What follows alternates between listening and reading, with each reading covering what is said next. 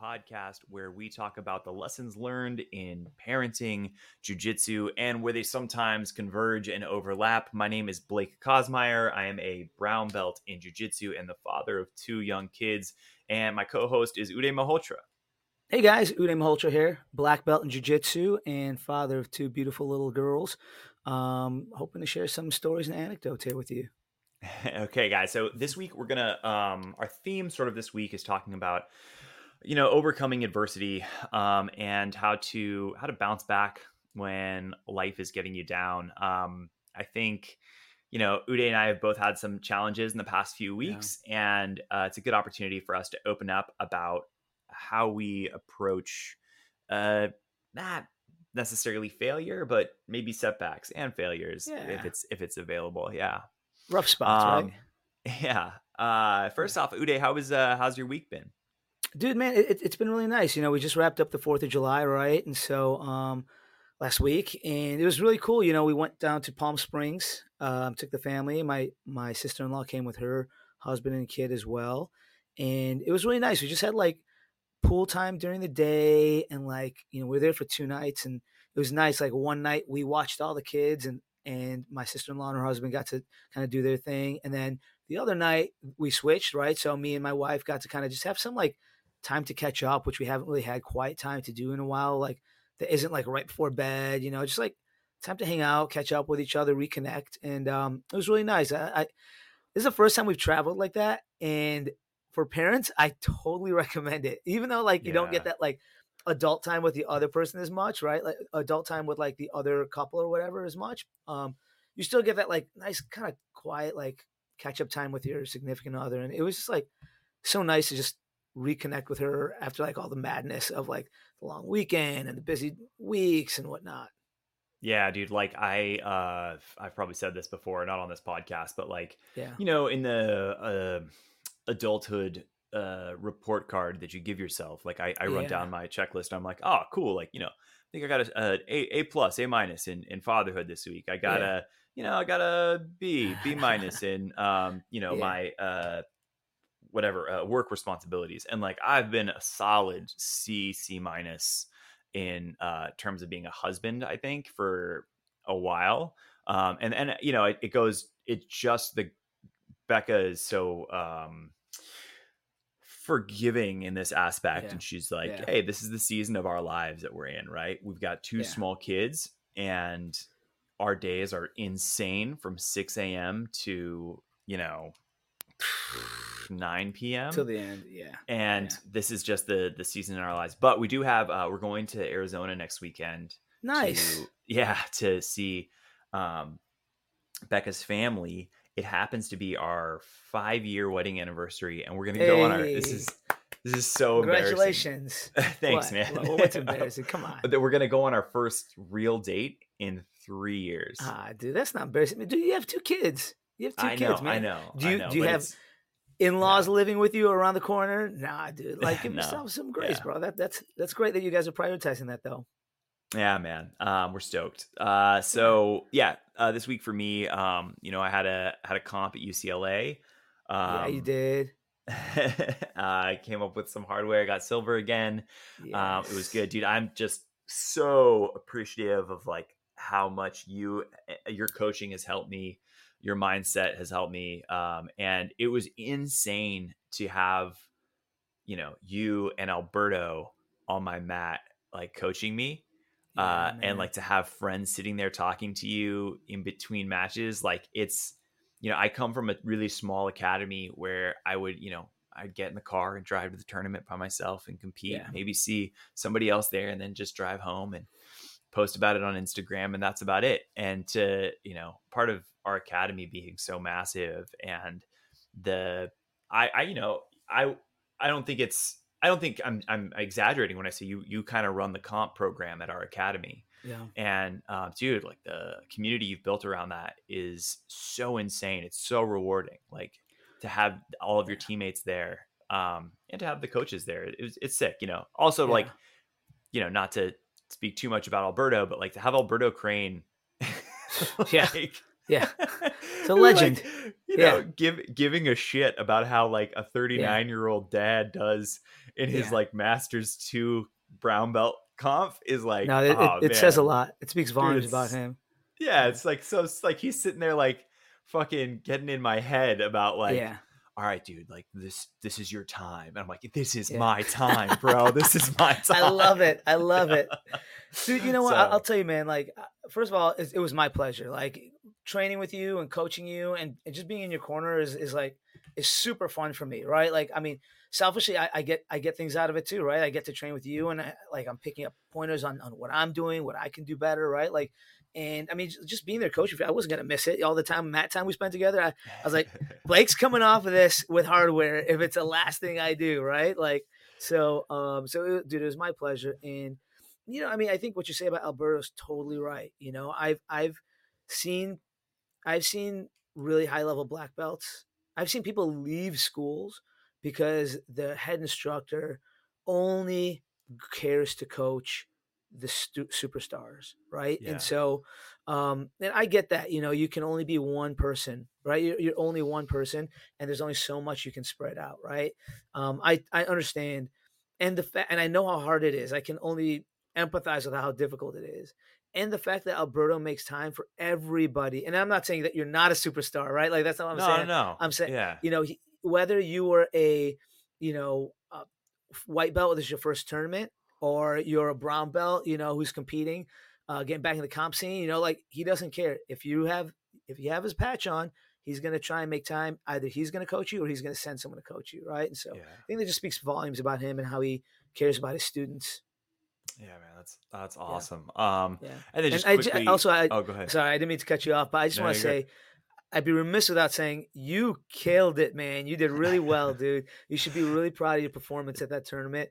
As Thanks. always, yeah, of course, dude. I mean, as always, like anytime we compete, anytime we put ourselves on the stage, like it's nerve wracking, right? And um, you get that knot in your stomach, and the more we get comfortable with that knot in our stomach, the better we perform. And just like anything, like there's takeaways that we can look into, like, I want to tweak that, and there's takeaways like I want to lean into that, right? And so I Yeah. think that's what competition does for all of us. So I just want to say good job to you, man. Congratulations on doing it again. Thanks, dude. And like, yeah, like quickly, I'll just say, for anybody out there Yeah. listening who's maybe been in the game for a while or who is kind of reaching a plateau in their training, like Yeah. I made it to brown belt, like competing 6 to 8 times a year. And Yeah. I never scored the first points off of a takedown. Never until brown belt. And Yes, let's go. and I got to brown belt and I'm like, hey man, there's just these two huge holes in my game. Like my takedown, I don't have the confidence in my takedowns, which is like I had a D1 wrestler like coach who would teach nogi every Friday night, and I would Yeah. show up and I was like, cool, I know how to do this. I'm not going to, right? Until I had somebody really saying, no, like we're not going to accept the other option. You're going to Yeah. do this regardless of if you fail, like regardless of whatever happens, you're going to try and do this. And to the point where like both the people I competed against in both tournaments complimented me on my stand up and my takedowns. Yeah. Like the people who I competed against were like, that was sick. Like that was a It just sick. looked smooth and clean, dude. It looked like you had done it 1,000 times. It Well, was really nice. thank you. And so Yeah. yeah, just like if you're in a place in your jiu-jitsu and you're like, God, I feel like I'm just stalling out, or I'm not going to learn, or I'm not going to progress. Like even up at like whatever, I'm not like I'm not like a 3 or 4 degree black belt. I'm still just a brown belt. But like even at this level, there's opportunities to get good at things Yeah. that you just never thought you would be good at, that Totally. you'd like written off years ago.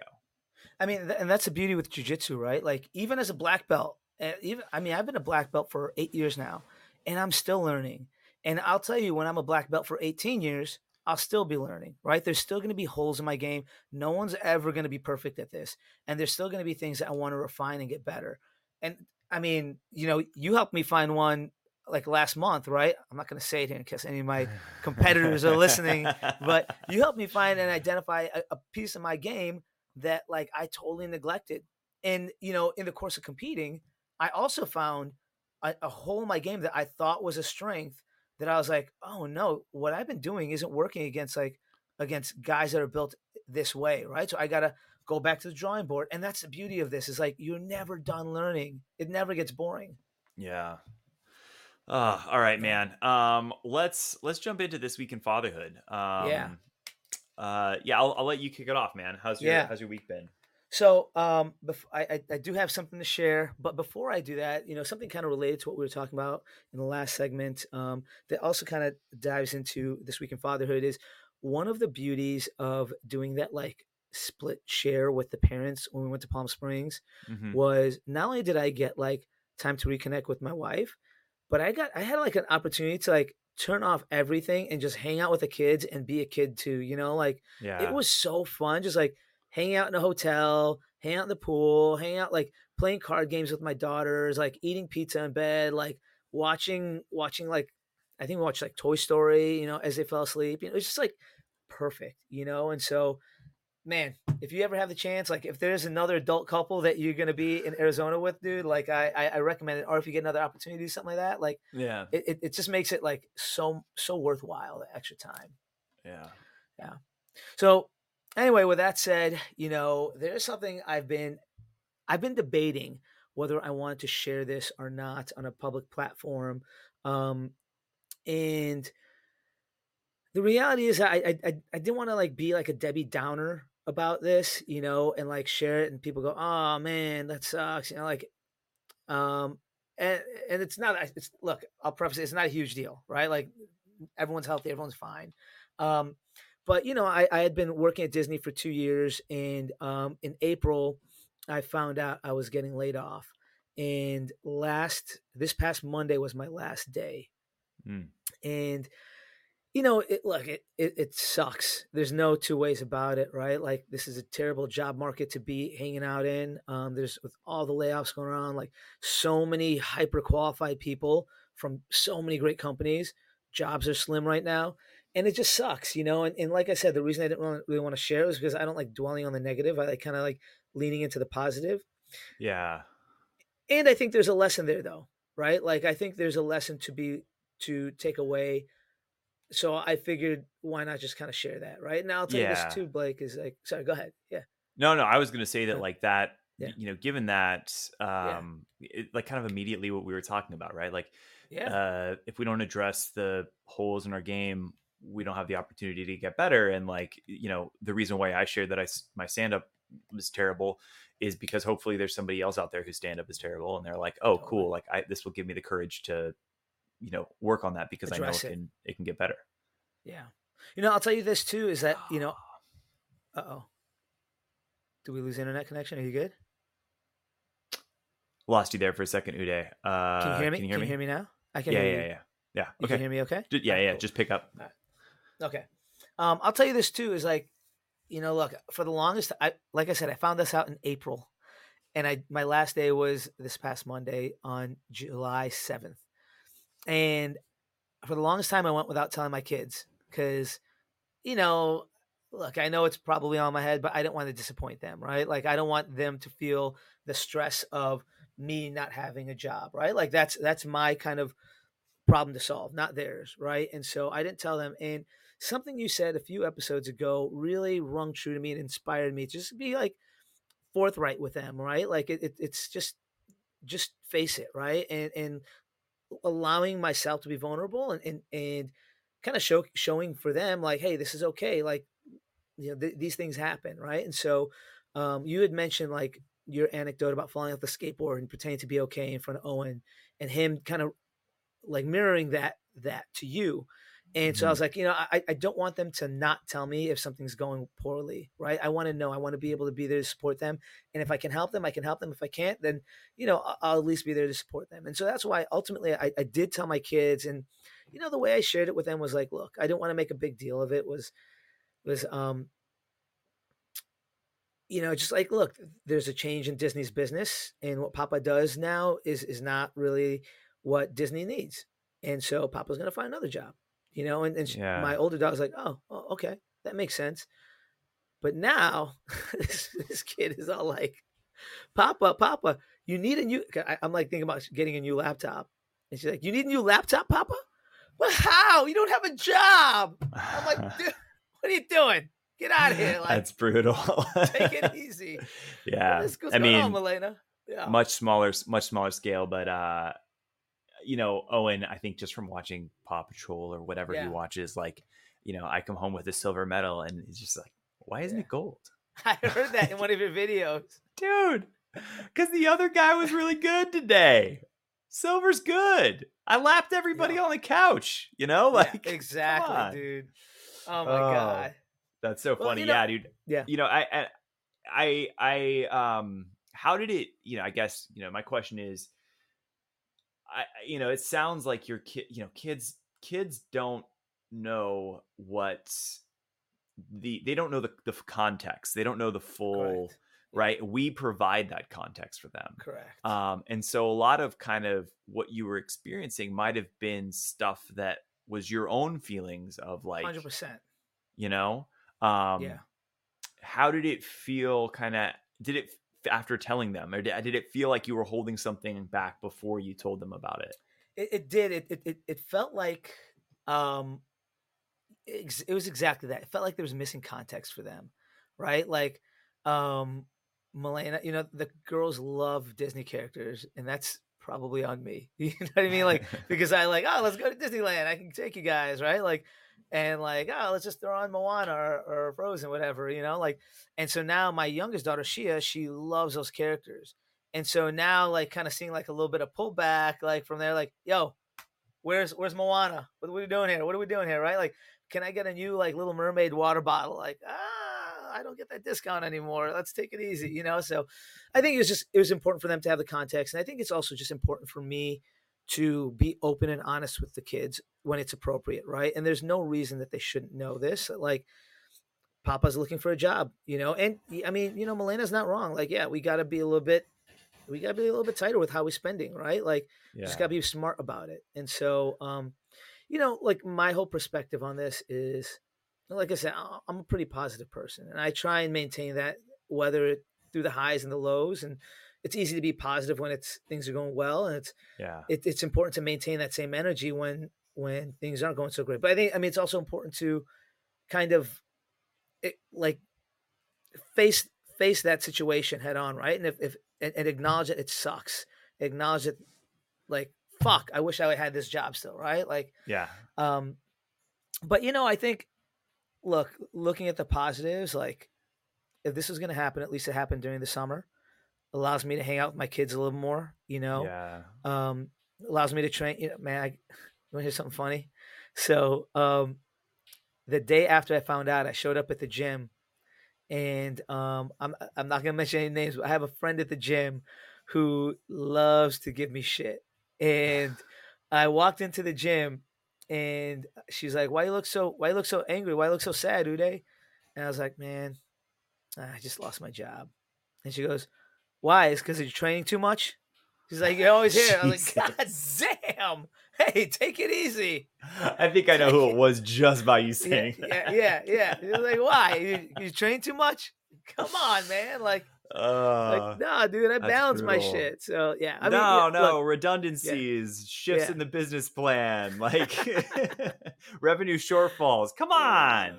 Exactly. Yeah. I can't even be mad about it, because like this person, like, I actually laughed. I guffawed. I laughed out loud when she said that. It's like, because like you got to have a good sense of humor about this stuff. And it's like, it's interesting too, because right, like if it was maybe her way of letting you know that it's okay to laugh about it, right? Yeah, totally. Yeah. Even if it was not necessarily the best context. I actually like. I like that I have that relationship with her, that she likes, that feels comfortable enough to like jab me when I'm down. You know what I mean? Yeah. Like, it's like, if somebody off the street said that, I'd be like, yo, you don't know me like that. You don't make that joke yet, dude. Like, but like, she knows me well enough to be like, it's all good.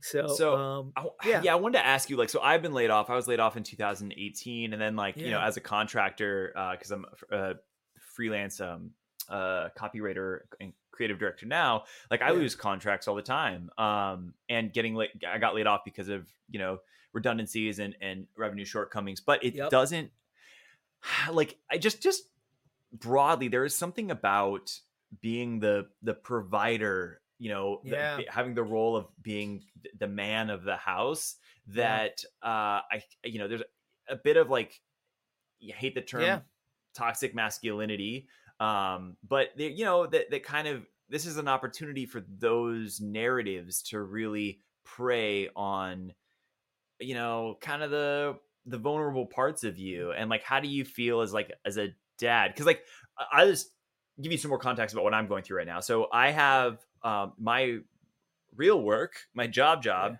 has been slow. It's Yeah. been rough for the past few months, maybe more than that. And I'm having other opportunities that are coming through doing stuff like this. Yeah. And like, it's hard for me because I'm like, well, this isn't this isn't a stable career. This doesn't give me health insurance. This doesn't Yeah. give me a 401k. Totally. I'm taking risks as a dad that I feel like are maybe inappropriate to take. I should be investing this energy in this thing because as a man in our house, this is like my responsibility and my role. And my wife is like, doesn't care. She's like, Yeah. Same. everything is fine. You're happy. The kids are happy. We have we're not going broke. Like, let's Right. just focus on what's good, right? But then there's this thing that just kind of eats I at you know. as a man. I think that's like super uncomfortable and, yeah, like I said, unhealthy, especially because like, you have a partner who's, you know has a badass career and Yeah. like has her shit together and is like also doing really well in her life. So I don't know. I it just did those thoughts play at all into kind of 100%. what you're going through? 100%. Look, it as as a father, as a husband, as a man, like my first instinct is always to protect my family, right? Like it's always to make sure that we have what we need, right? Yeah. And I'll be totally transparent with you. Like part of me stepping up Gorilla Den, stepping up my privates, doing more seminars is part of me. This is what I'm bringing to the table right now, guys. Like I'm Yeah. looking for a job and I'm not going to let you down in I'm not going to let you down here. Like I'm going to hustle my ass off so that we have what we need. And the reality is you're right. Like we have plenty, right? Like my wife has a great job, very stable career, knock on wood, right? Like we have savings. Disney was good enough to give me a nice severance, and we have what we need. We're doing okay, Yeah. right? And I still want to make sure that I'm doing my due diligence to make sure that we don't run out of that. Like God Yeah. forbid if something happens to Van's job tomorrow, like I want to make sure that I'm setting us up for success. And the other Yeah. part of that is like maybe I grow Gorilla Den to the extent where I don't need to be dependent on someone else to say, "Hey, keep working here." Right? Like Yeah. so I it's it's just where we're at right now, right? It's where I'm at right now, and um, I don't take any of it for granted. Like looking for a job, having the freedom to look for a job, and I'll tell you this too, Blake, dude. It's like I was talking to someone, and I'm getting a lot of calls about jobs that are not ideal, and they Yeah. pay under where I'm kind of used to, right? Like in the marketing world, so I work in marketing, digital marketing, and advertising, and there's a lot of opportunities right now, but a lot of the opportunities are kind of lower level, right? And so um, I've always kind of been hesitant to bet on myself, right? Just because, especially like, oh man, I have this responsibility. I got to earn. I got to earn. I got to earn. And I would have taken previously. I would have taken the first job that came to me, and Yeah. now I'm like, which now I'm in a situation where I really should be responsible about providing. I have a mortgage. I have two kids. I have a wife. And it's weird because now I'm even more leaning towards like, no, bet on yourself, dude. Bet on yourself. I think it was like having like that. Um, what's that term again? When you imposter syndrome, right? Earlier in my career, I Yeah. had a little bit of imposter syndrome, and now it's like, no, I know what value I bring, and I need to bet on myself so that I am setting up my future, and I'm setting up myself so that I have time to hang out with my kids, and that doesn't go to waste. I have time to continue to play in the Gorilla Den, right? Like, and build that. And so, Yeah. I think to answer your question very cleanly, it's like yeah, I feel that stress and that pressure to provide. And I think for me, it's about finding creative ways to doing that while also understanding that it's important to bet on myself, and this is not the end of the world. Yeah, dude. And I will say, like, one thing that you did immediately off the bat, I mean, your father-in-law commented on this, Yeah. where it's like, why, how is Uday so Yeah. damn busy? Like, Yeah. you're, I think your father-in-law made that comment. You're like, Yeah. he just lost his job. Why is his schedule so booked? Is that Yeah. you like, like immediately got super proactive about, okay, cool.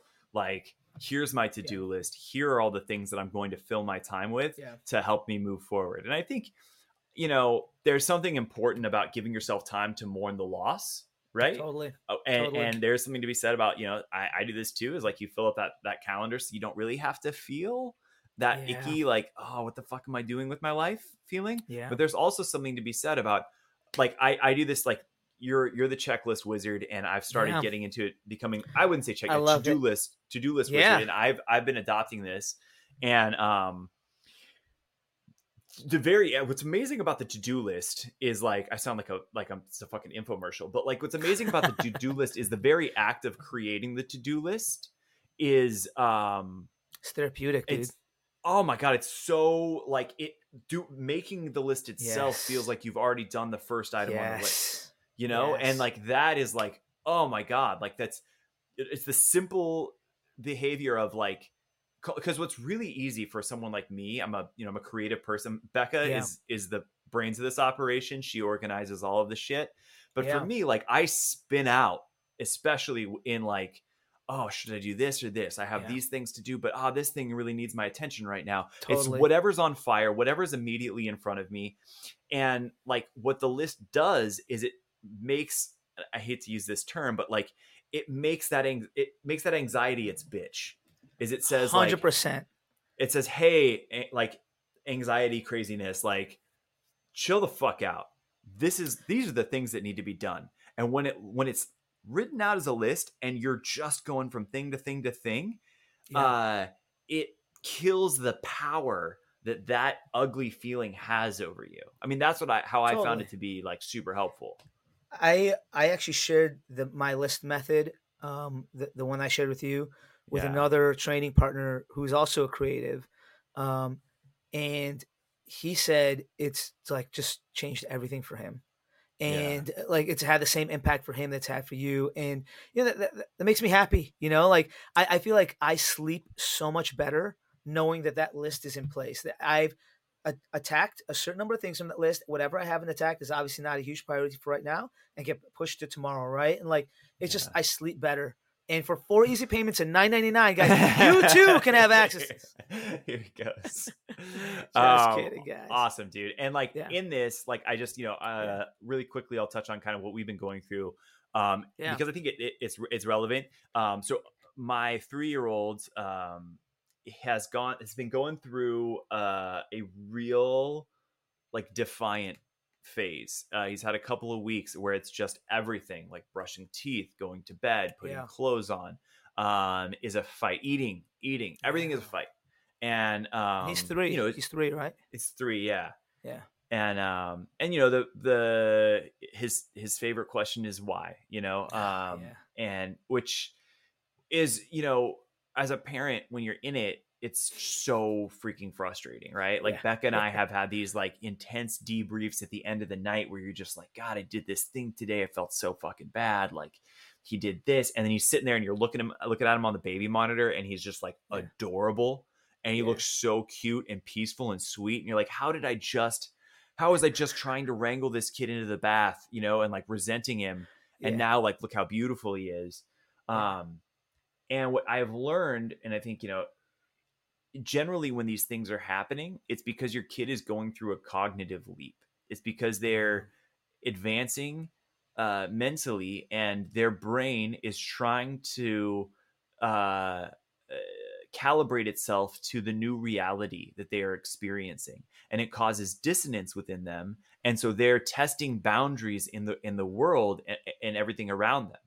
And what it means is that in a few weeks, they're going to be doing things. They're going to be okay. They're going to be chill. They're going to be back to their normal selves with, yeah, like, having like, gone through something really cool. And that you're going to get your sweet, adorable baby back, or your kid yeah, back, and they're progressing. Like they're doing what they're supposed to be doing. And Yeah. it's just really hard because you feel like in the moment it's impossible to see a week out ahead of you. It's Yeah. impossible to see 2 weeks out ahead of you because right now you're sitting here being like, dude, why are you fighting me about going potty? Yeah. Like you know what I mean? Like what?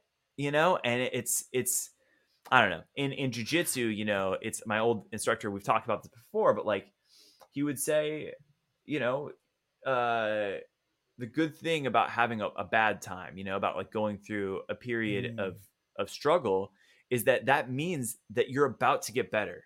And then I love that. he would joke and say it's because you can't get any worse. But he would say, but his whole thing is like, hey man, like that's how it works. It gets Yeah. hard before it gets good. And that in jiu-jitsu, I've seen it time and time again, right? Like Yeah. you had this a couple of weeks ago, right? Where you were feeling really fatigued and having a hard Yeah. time training. And with kids, it's the same thing. With life, it's the same thing. You come out of it. Yeah, There's another side to that, right? yeah, You get through that tunnel. I'll tell you this, yeah, dude. I've seen the way you interact with Owen, and I love it, dude. Like the way you talk to him, the way you speak with him is like you don't talk down to him, right? Like you're not talking to him like he's a child. You talk to him like he's an adult, right? Like or somewhat of an adult, right? yeah, Like, but yeah, I love the way you speak with him, and it puts him kind of on equal footing, so that he knows yeah, he's not being like condescended to, right? And he knows like, and the reason I notice that is because I catch myself sometimes doing it with my little one.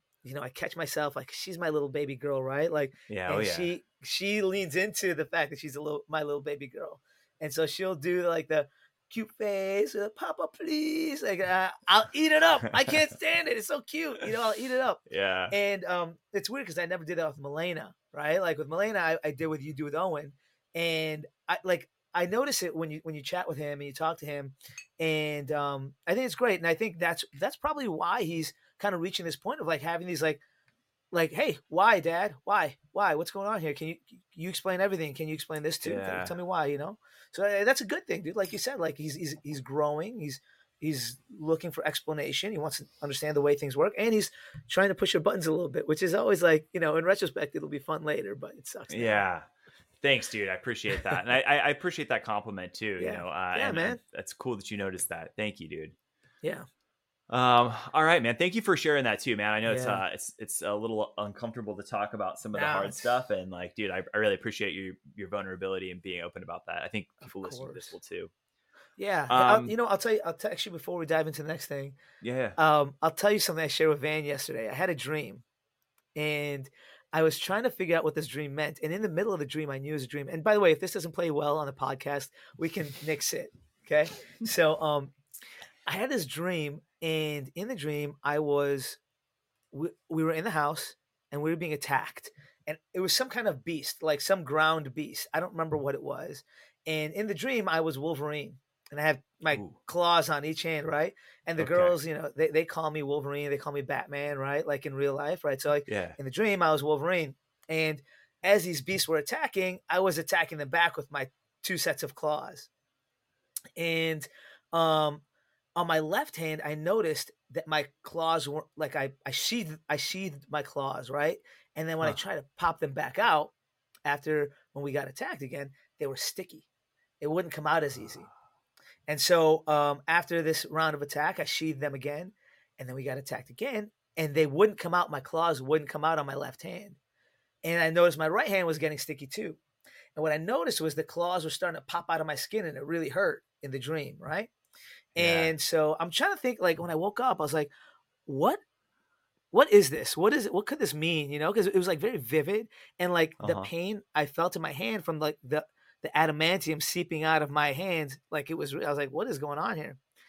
And I realized it's probably an analogy for what's going on right now, right? Like in the dream, I was a children's protector. I was the protector of the family. I'm protecting the family from these beasts who are attacking. In real life, I see myself as a provider. I'm supposed to be. yeah, I'm at least 50% responsible for providing for this family. There's 6 humans that live in this house. I'm responsible for at least 50% of what we bring in here, right?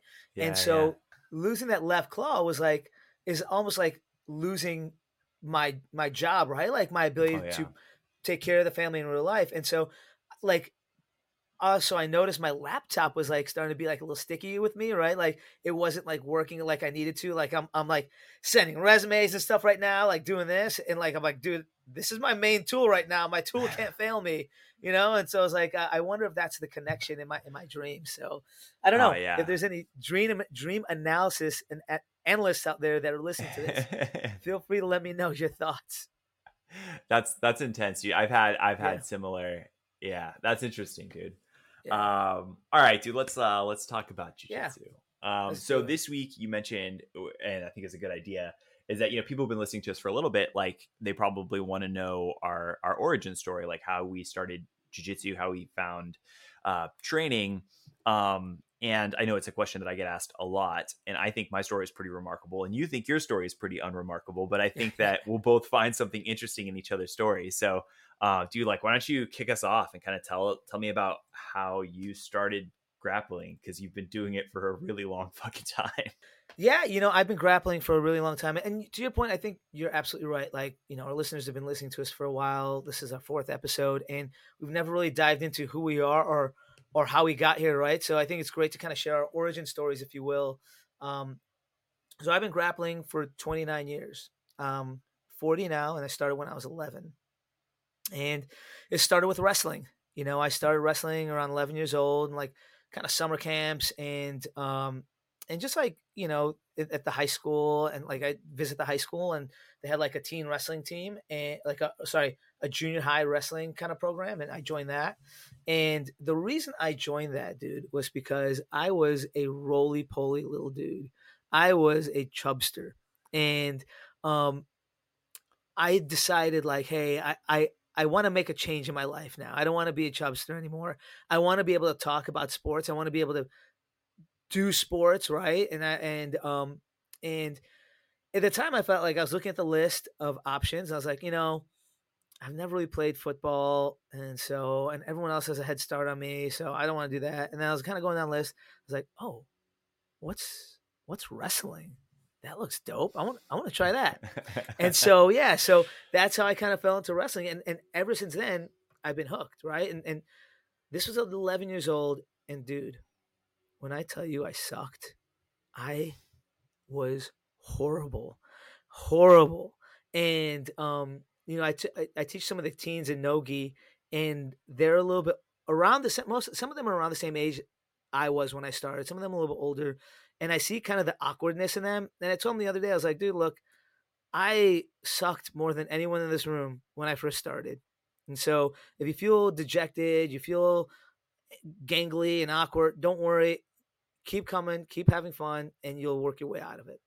And Yeah. anyway, I sucked, Blake. I was horrible. And I think my very first competition, I didn't really understand the concept of making weight, and had like a cheeseburger the day of. And I was like, how am I 7 pounds over? What do you mean? Like, I don't understand this. And so like I was like, after that, it all kind of like made sense. Oh, okay, this is what I got to do.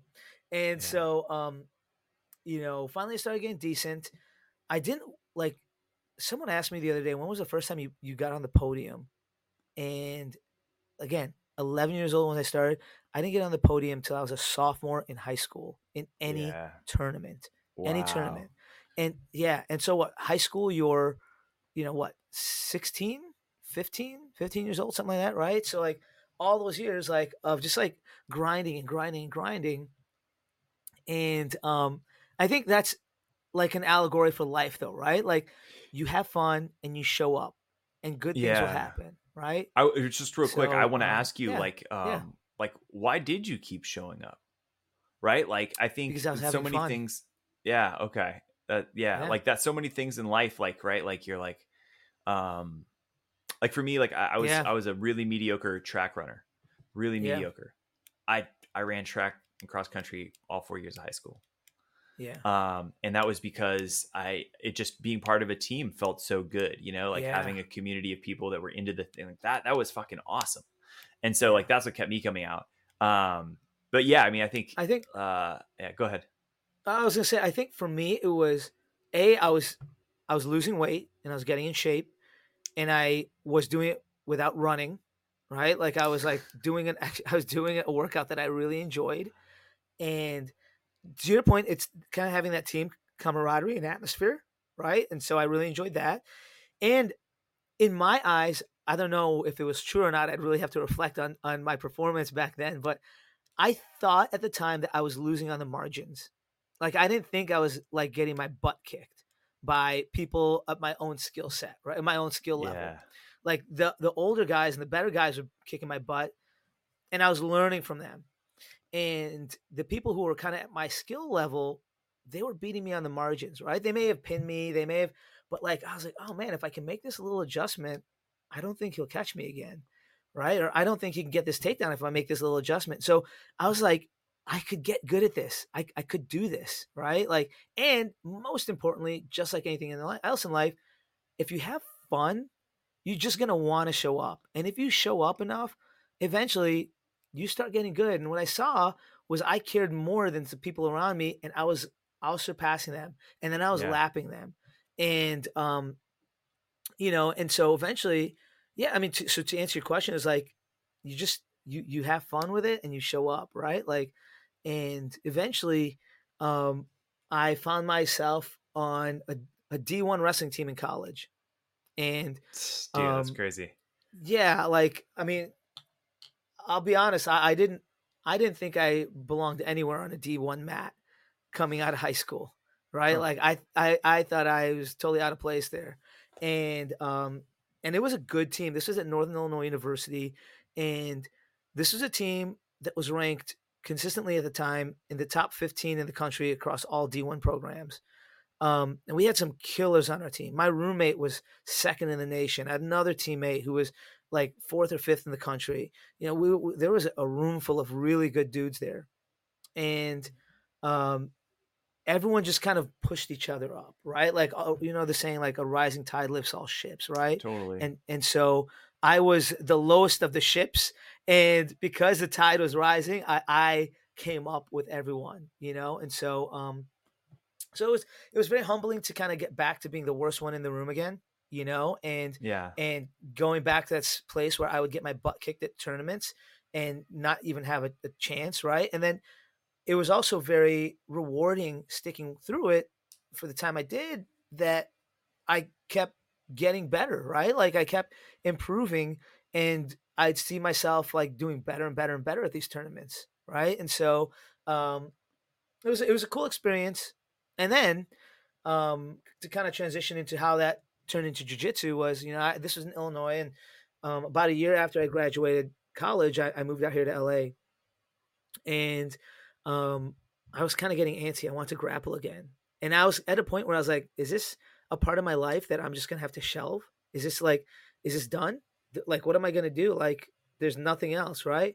And so one day, are you familiar with Barry's Boot Camp, Blake? Oh yeah. Okay. So Yeah. I used to live in West Hollywood, and there was a Barry's Boot Camp within walking distance of me, right on the corner of like Santa Monica and La Cienega. And a friend of mine had told me, like, hey, you should go try this workout. I think you really like it. It's really tough. And I was like, all right, I'll give it a shot. Dude, have you ever done that workout? Oh yeah. It is fucking brutal. For those of you who haven't done it, it's a full 60 minutes. And in that 60 minutes, there's no breaks. And that 60 minutes consists of 30 minutes to the second on the treadmill and 30 minutes to the second with the weights. And you are going hard on the treadmill and you are going hard on the weights. And sometimes it goes 15 minutes, 15 minutes, 15, and sometimes it goes 30 minutes, 30 minutes, and sometimes it goes 7.5, 7.5, 7.5. Right? And so, like, you never know what to expect from each trainer. And I remember I did that a handful of times. And right next to Barry's Boot Camp, dude, was Hollywood BJJ. And I remember it was like a cold October night, cold for LA, right? Like it was a cold October night.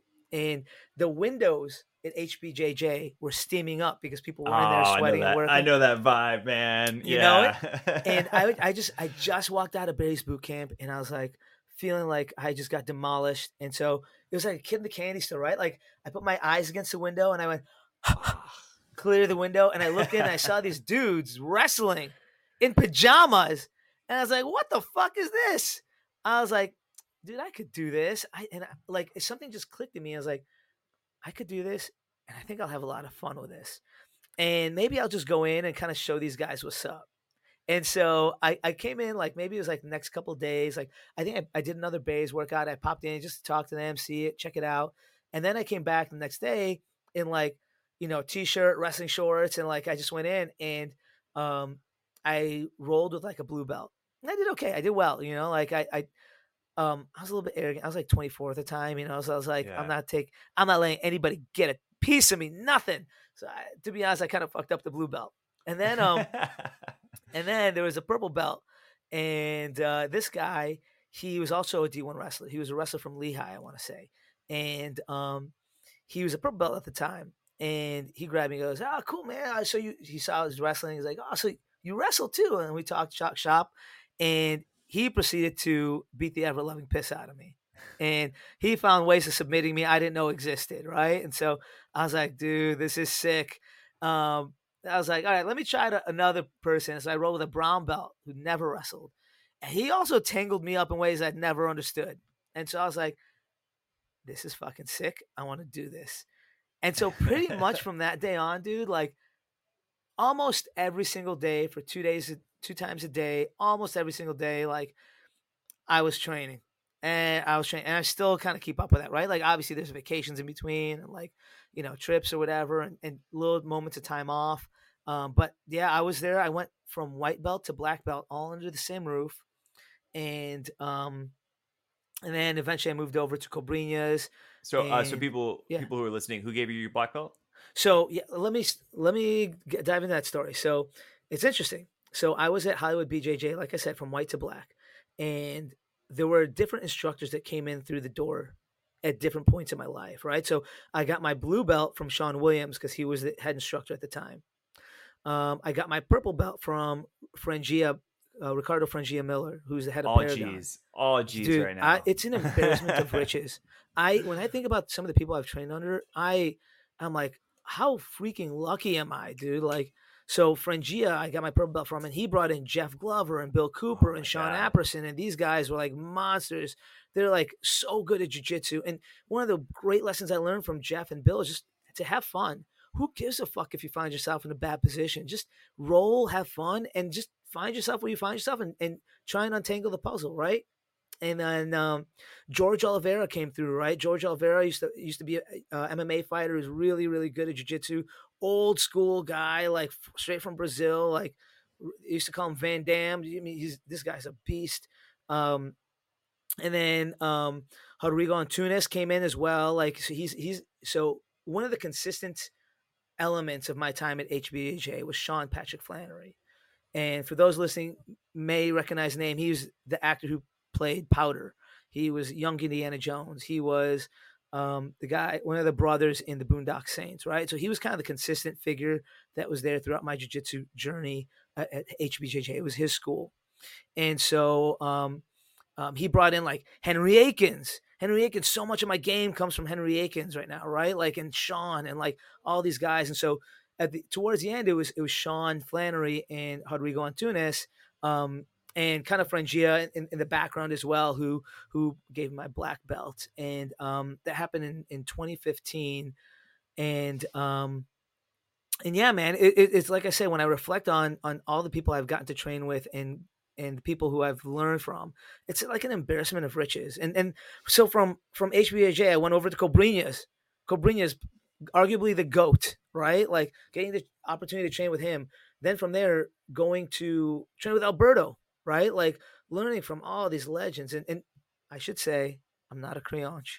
Yeah, I didn't jump to jump, right? Like it was like life situations happening and the necessity to move popped up, right? And so like it happens. Yeah, so training at Cobrinhas was like it was great, and we found out we were gonna have a second kid, and like the hour commute there, the hour commute back, the 2 hours of training, I just couldn't do that to my wife, like be gone for 4 hours while she's on, you know what I mean? So I had to make like a family decision there, and I mean, getting the opportunity to train with Alberto is like that's the alternative. Let's go, Yeah. So that's a little bit about my journey. Sorry if I rambled on there, but I think I was sick, man. Yeah, thanks, dude. I didn't know it. all that. It's so funny. Yeah, that's awesome. Yeah. Yeah, What dude. about you? Tell me about yours. Yeah. So I mean, out of high school, I mean, I was, like I said, track and cross country in high school, absolutely mediocre athlete. I love working out, been working out my whole life, but Yeah. I just never really excelled. Um, and I was, I played hardcore music in a touring band from 18 to 23. And I spent most of that time like running around the country.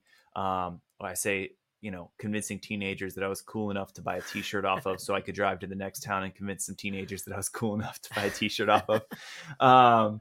And when that kind of ran its course, I was really I didn't know what the fuck I was doing with my life. I was in my mid 20s, and I felt like I was so behind, dude, and it was horrible. And I started cycling then. I started cycling kind of around 24, I think, or 25, and I got really into competitive cycling, and I wasn't bad. It was like one of the first times where I was like, oh shit, I'm objectively pretty good at this. And Yeah. so I transferred, I started going to community college in LA. I transferred to Cal, and I raced bikes at Cal on the with the Cal cycling team, but mostly I got into doing triathlon. So I was a big member of the Cal Tri team, which is a club sport. It's not like a big deal, but still, like you're competing. It's a club sport everywhere. So every college is going to have like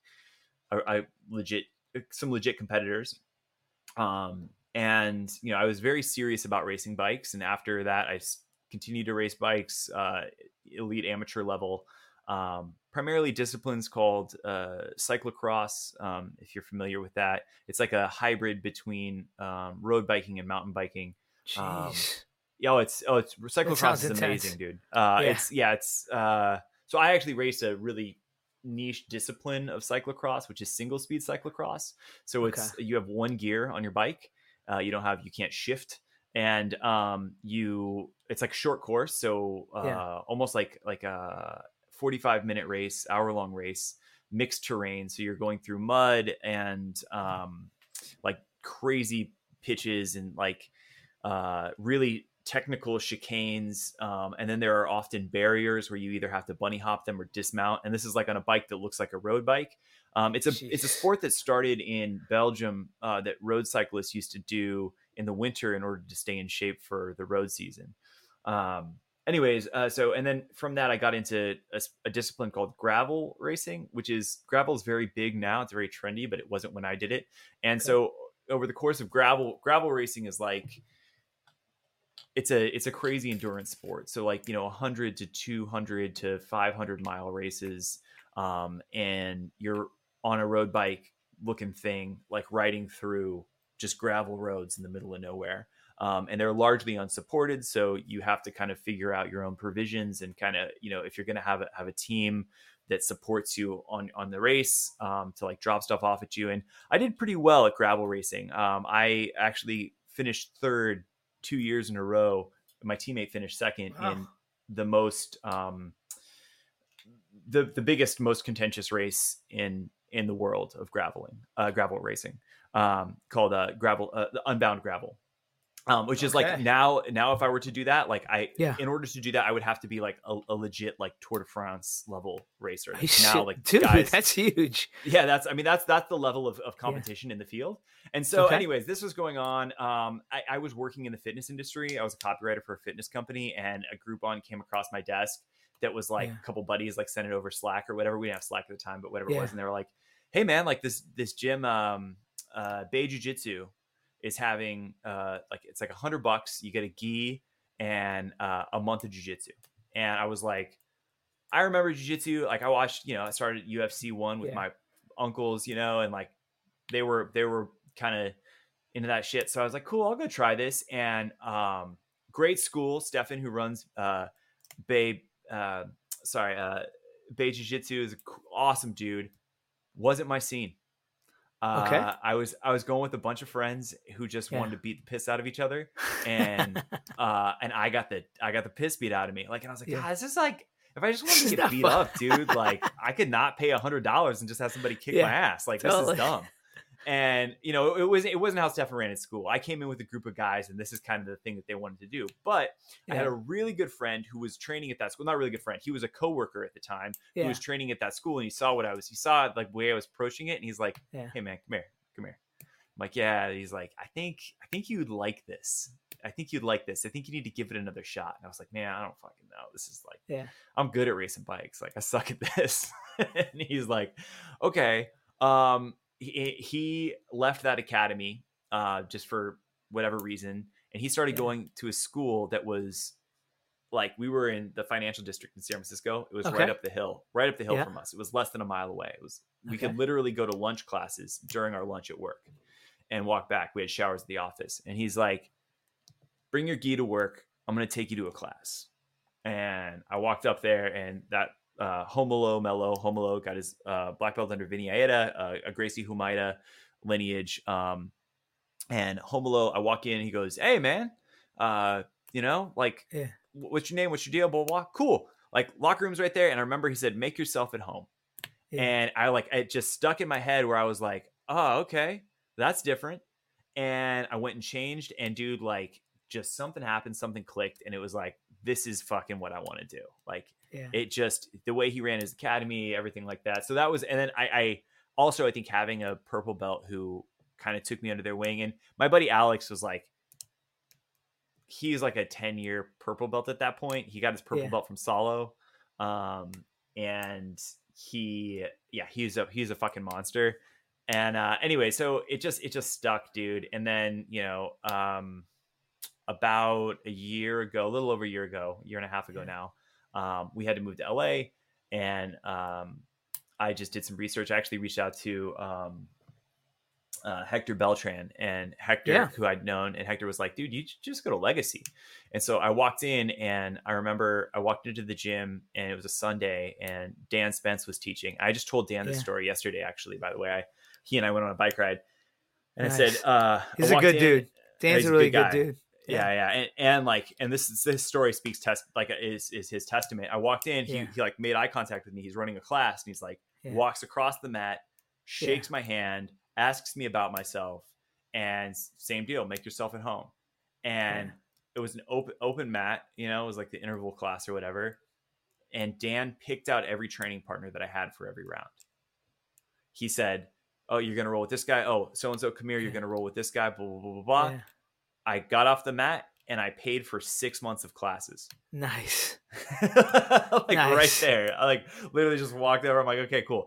It's not going to get any better than this. No, I'm not going to go anywhere else. Yeah. So that's how I ended up where I am. Dan is a really good dude and cares so much about his students.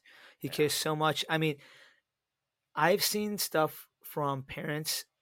Just my wife is on some of those like mommy and me blogs or mommy Facebook groups or whatever.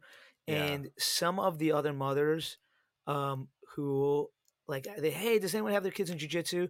People will chime in and be like, oh man, my kid trains with Dan Spence, and they go on and on about how much they love him. So, I mean, it just goes to how great of a dude that guy is. Dude, I can't speak his praises enough. I mean, he's just such an asset, and like, he's the kind of guy that you would, like, if you could hire him at your gym, like, whatever. He has a job. He doesn't need a job. But I'm just saying, don't take him from us. He's just such an asset. So, anyways, that was how I got there. Dude, that's a really cool story. I gotta say, like, I think it's so fascinating. I've heard so many stories about how people have gotten into jiu-jitsu. I've never heard that story start with, I used to be really into riding bikes, or I still ride bikes. You know what I mean? And I think that's so interesting. And I think one of the really cool things that you told me about your last tournament, kind of the mindset you had going into your last tournament, and actually the one before that as well. You had an anecdote that you shared about a friend that was going on a bike ride on the same day you were competing. You should share that story with everyone. I think that's a really insightful thing to talk about. So it's interesting because, like, I had a conversation with Hector Beltran about something very similar. So Hector, I don't know if you know, he's also a bike racer.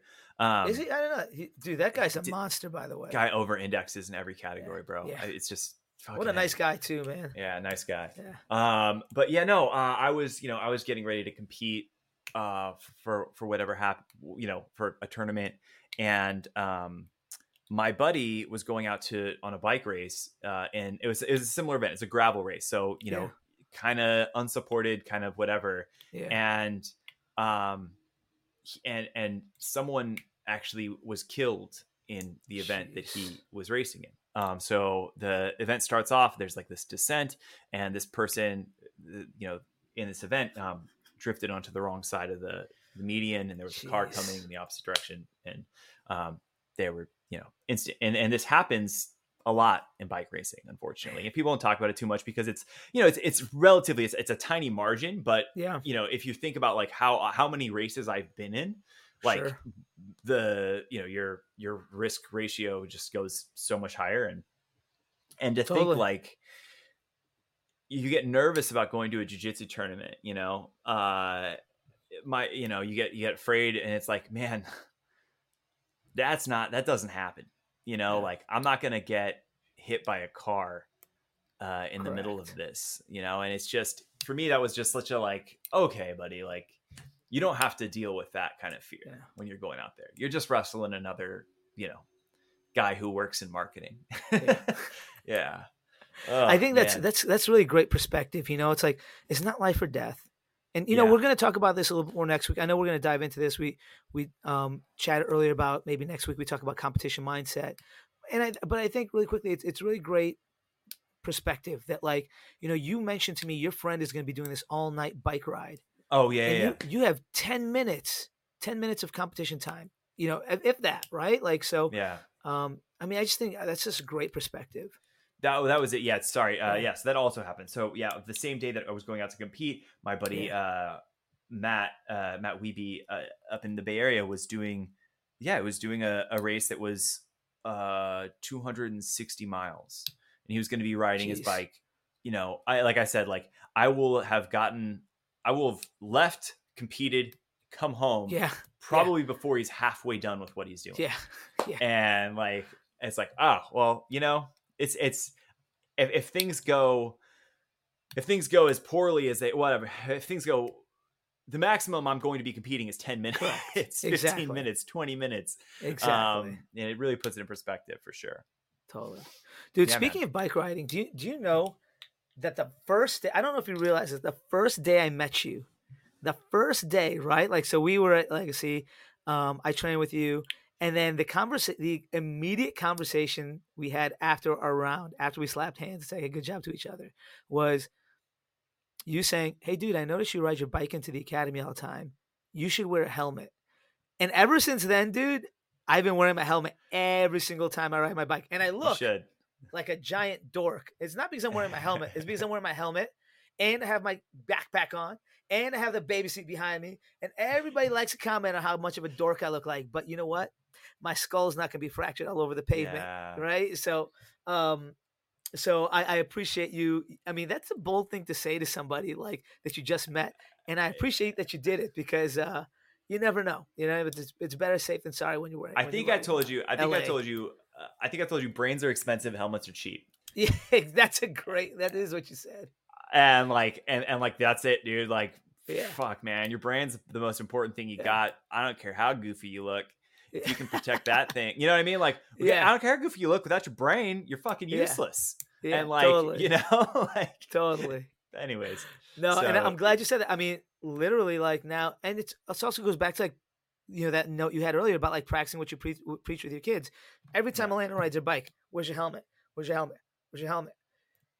I gotta wear my helmet, So now, ever since that day, dude, every time we need to get better about that with Owen. He, I mean, he's not riding very much or very far right now, but dude, like, all it takes is one little spill, and he gets into his helmet, but we need to be more disciplined about it. Cool, man. So let's move on to Snack Attack. Uday, I know you had some insecurities about your choices last week, dude. So, I owe our audience a huge apology. I mean, I was like 2 weeks ago, I was like, guys, I'm gonna come up with something healthy and blah blah blah. And what did I come up with? I came up with clementines. Everybody knows what a fucking clementine is. Why? I don't know what I was thinking, you guys. Like, so Blake, I should have come with it better. So this week, look, you can't change the stripes of a zebra.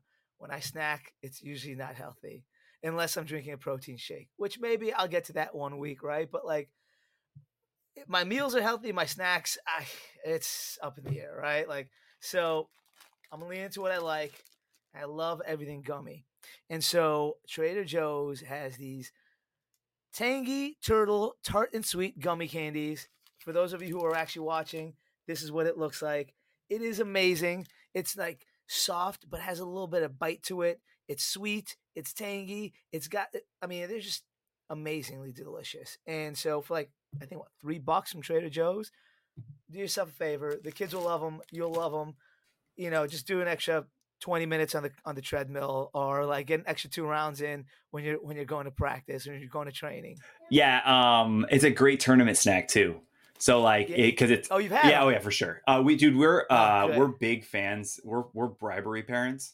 So when we like bribery got us through potty training. Owen was, whatever. This is probably too much information for people, but it was one intense weekend, and he took to it so well. But dude, it was all like, hey man, we just stocked up on like, we did stickers and like checklists, but dude, honestly, nothing worked better than candy. So, dude, we those gummy turtles, like, they don't last in our house. Like they will last maybe 24 hours if we buy a bag. Cause like, we get them for Owen, but like, I jump in there, Becca jumps in there. 100%, dude. Absolutely. Yeah. Especially cause like when I go to get one for Owen, it's like, there's a dad tax, Yeah. 100%. Yes. We do the same thing.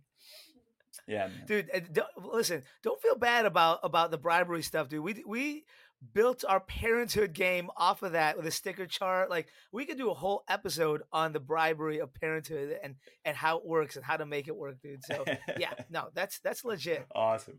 Yeah, man, for me, I'm going to have like my first, I think, no, we had chocolate ice cream cones a couple weeks back, but, so I don't have it with me, but when Owen was, I think just starting to get on solids, our doctor recommended these they're almost like peanut butter Cheetos. They're called Bombas. Have you ever had them? No, but they sound amazing. Dude, they're amazing. Trader Joe's, they're at the bottom shelf. They're in an orange package. They're like a little thing. They're peanut butter flavored Cheetos.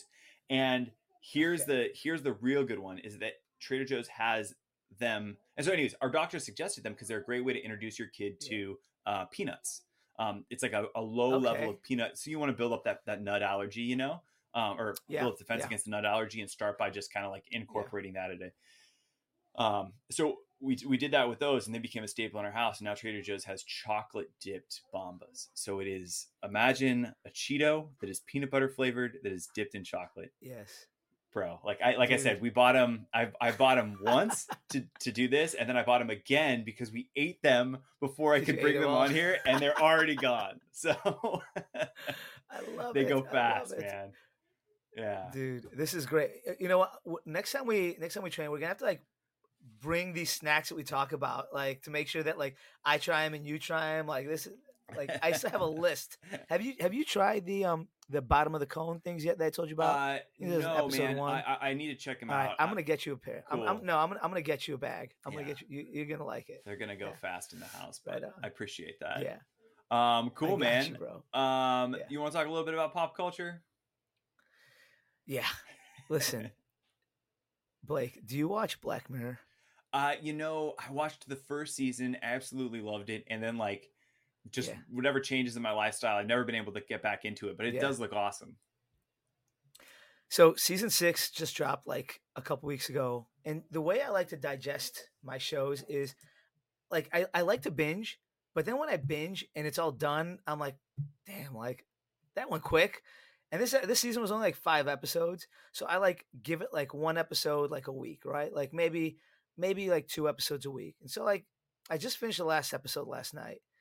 And it was a little different than what you expect from Black Mirror, right? Like there's like a little bit more horror elements, a little campier, a little bit more fun than kind of the dark stuff you see in like season 1, right?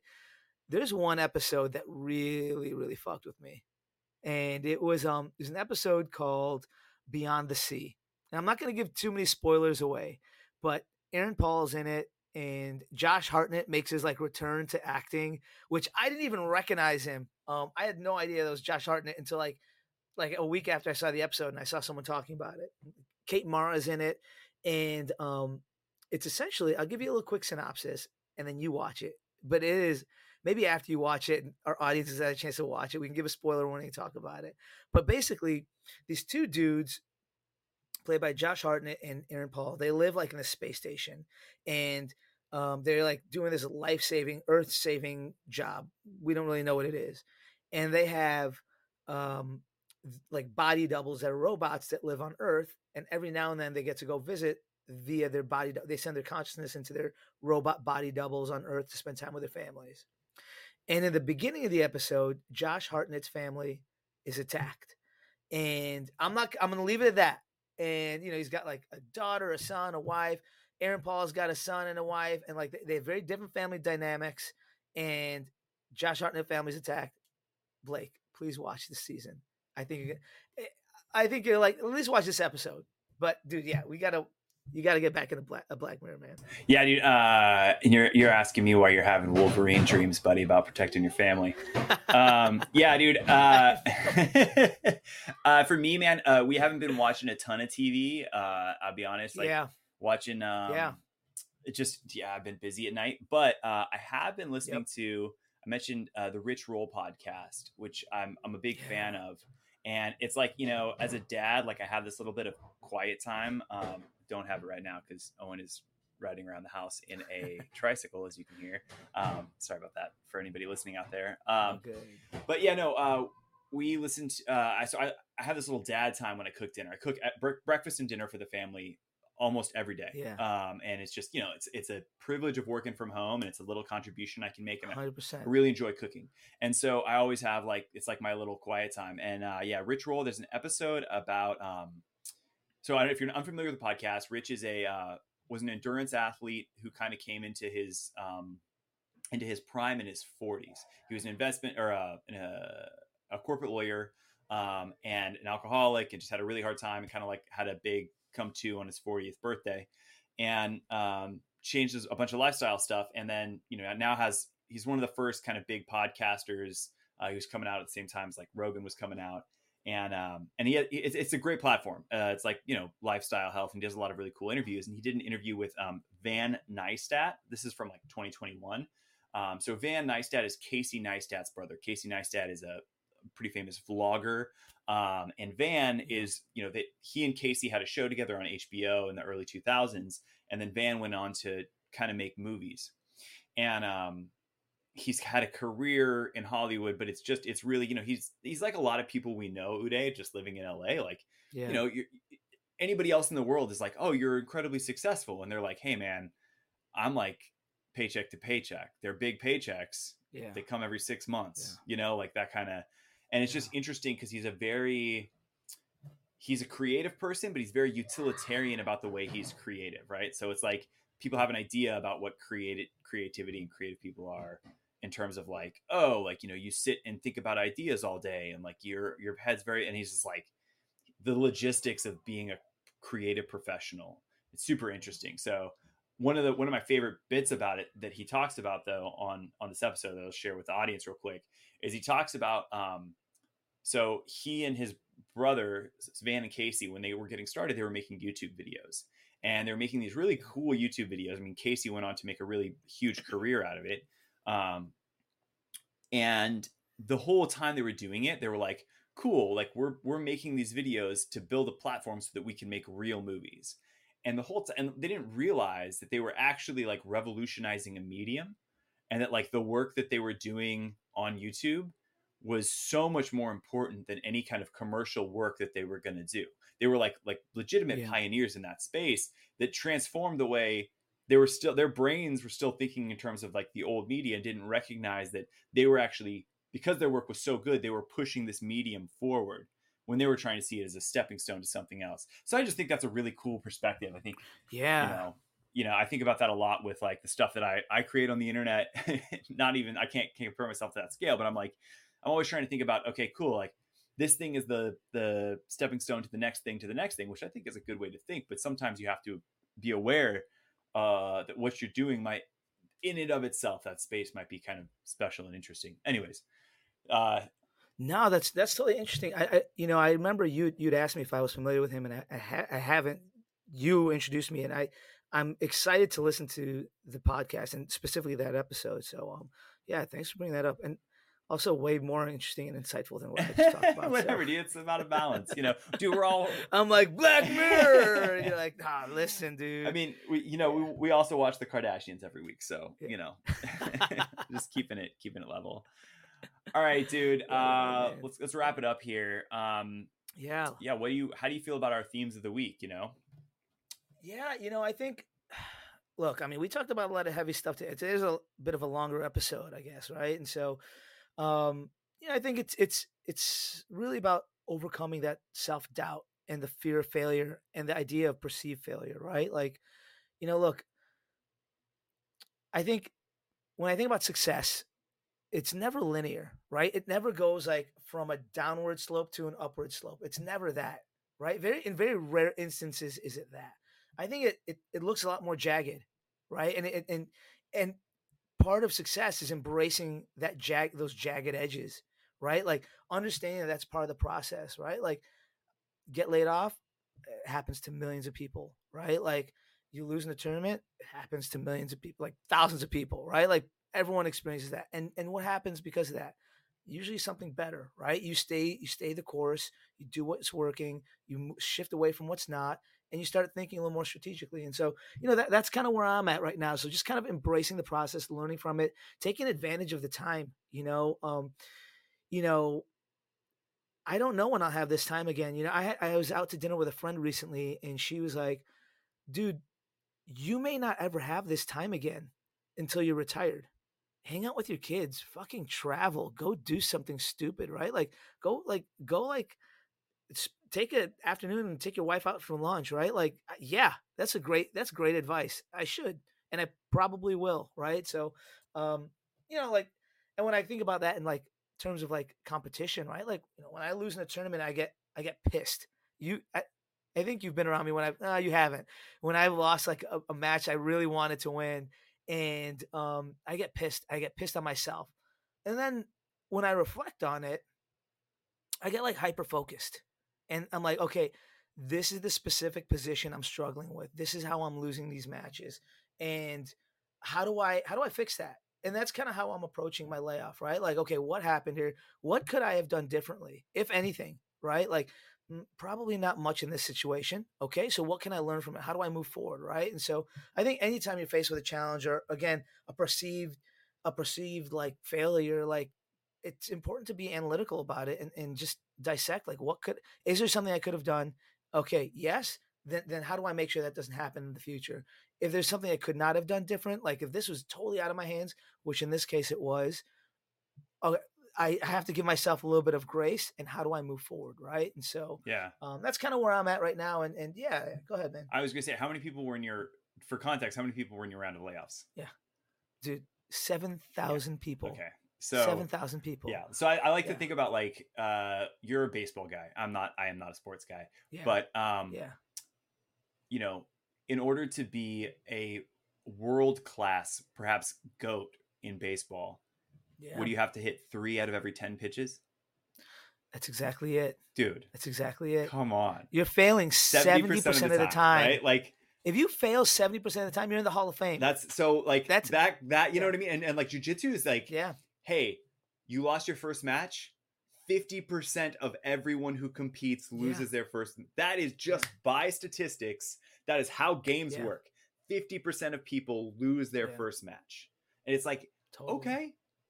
You know what I mean? Like, and it's like, that's it. It's 1 out of 2, it's like, it's so, that's it. Yeah. It's like so hard to like, because when you're on the receiving end of failure and you've created a narrative in your head of what success looks like, it didn't involve losing that first match. It didn't involve maybe getting laid off. But I just think that those, like, I have like files of motivation in my brain for certain types of things that happen, and like the baseball one is a really big one that I go back to. But yeah, man. I love that. I say that all the time as well. And I think I'll say it again. Embrace the jagged edges that life offers you, Yeah. right? Like, because there's no getting around it, right? Like, it's going to happen. The good, the bad, the ugly, all of it happens.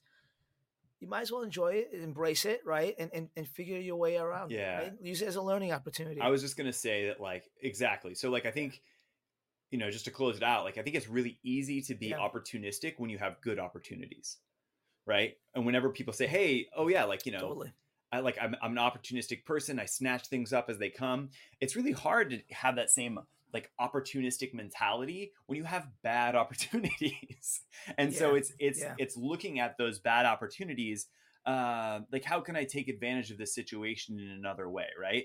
And like, you know, every opportunity can, even if it's bad, can be turned into something that's beneficial or that takes you someplace else. It's not always going to be like, oh, you know, like I got that interview and I hustled really hard for that interview and I got in there. Sometimes it's going to be, hey, I got laid off from my job.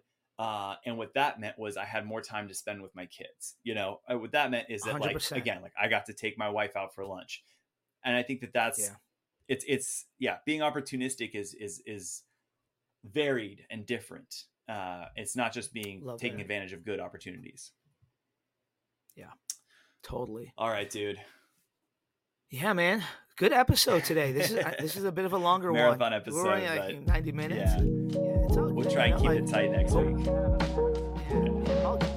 All right, thanks for rolling with us there. That was a marathon episode. If you were still here, God bless you. If you want to reach out to us, please drop us an email at grapplingwithfatherhoodpod@gmail.com.